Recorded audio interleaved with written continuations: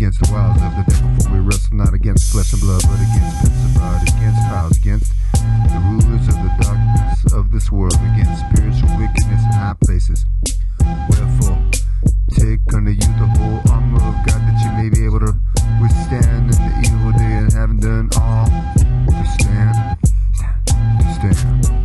Stand therefore, having your loads girt about with truth, and having on the breastplate of righteousness, and your feet shod with the preparation of the gospel of peace. Above all, taking the shield of faith, wherewith ye shall be able to quench all the fiery darts of the wicked.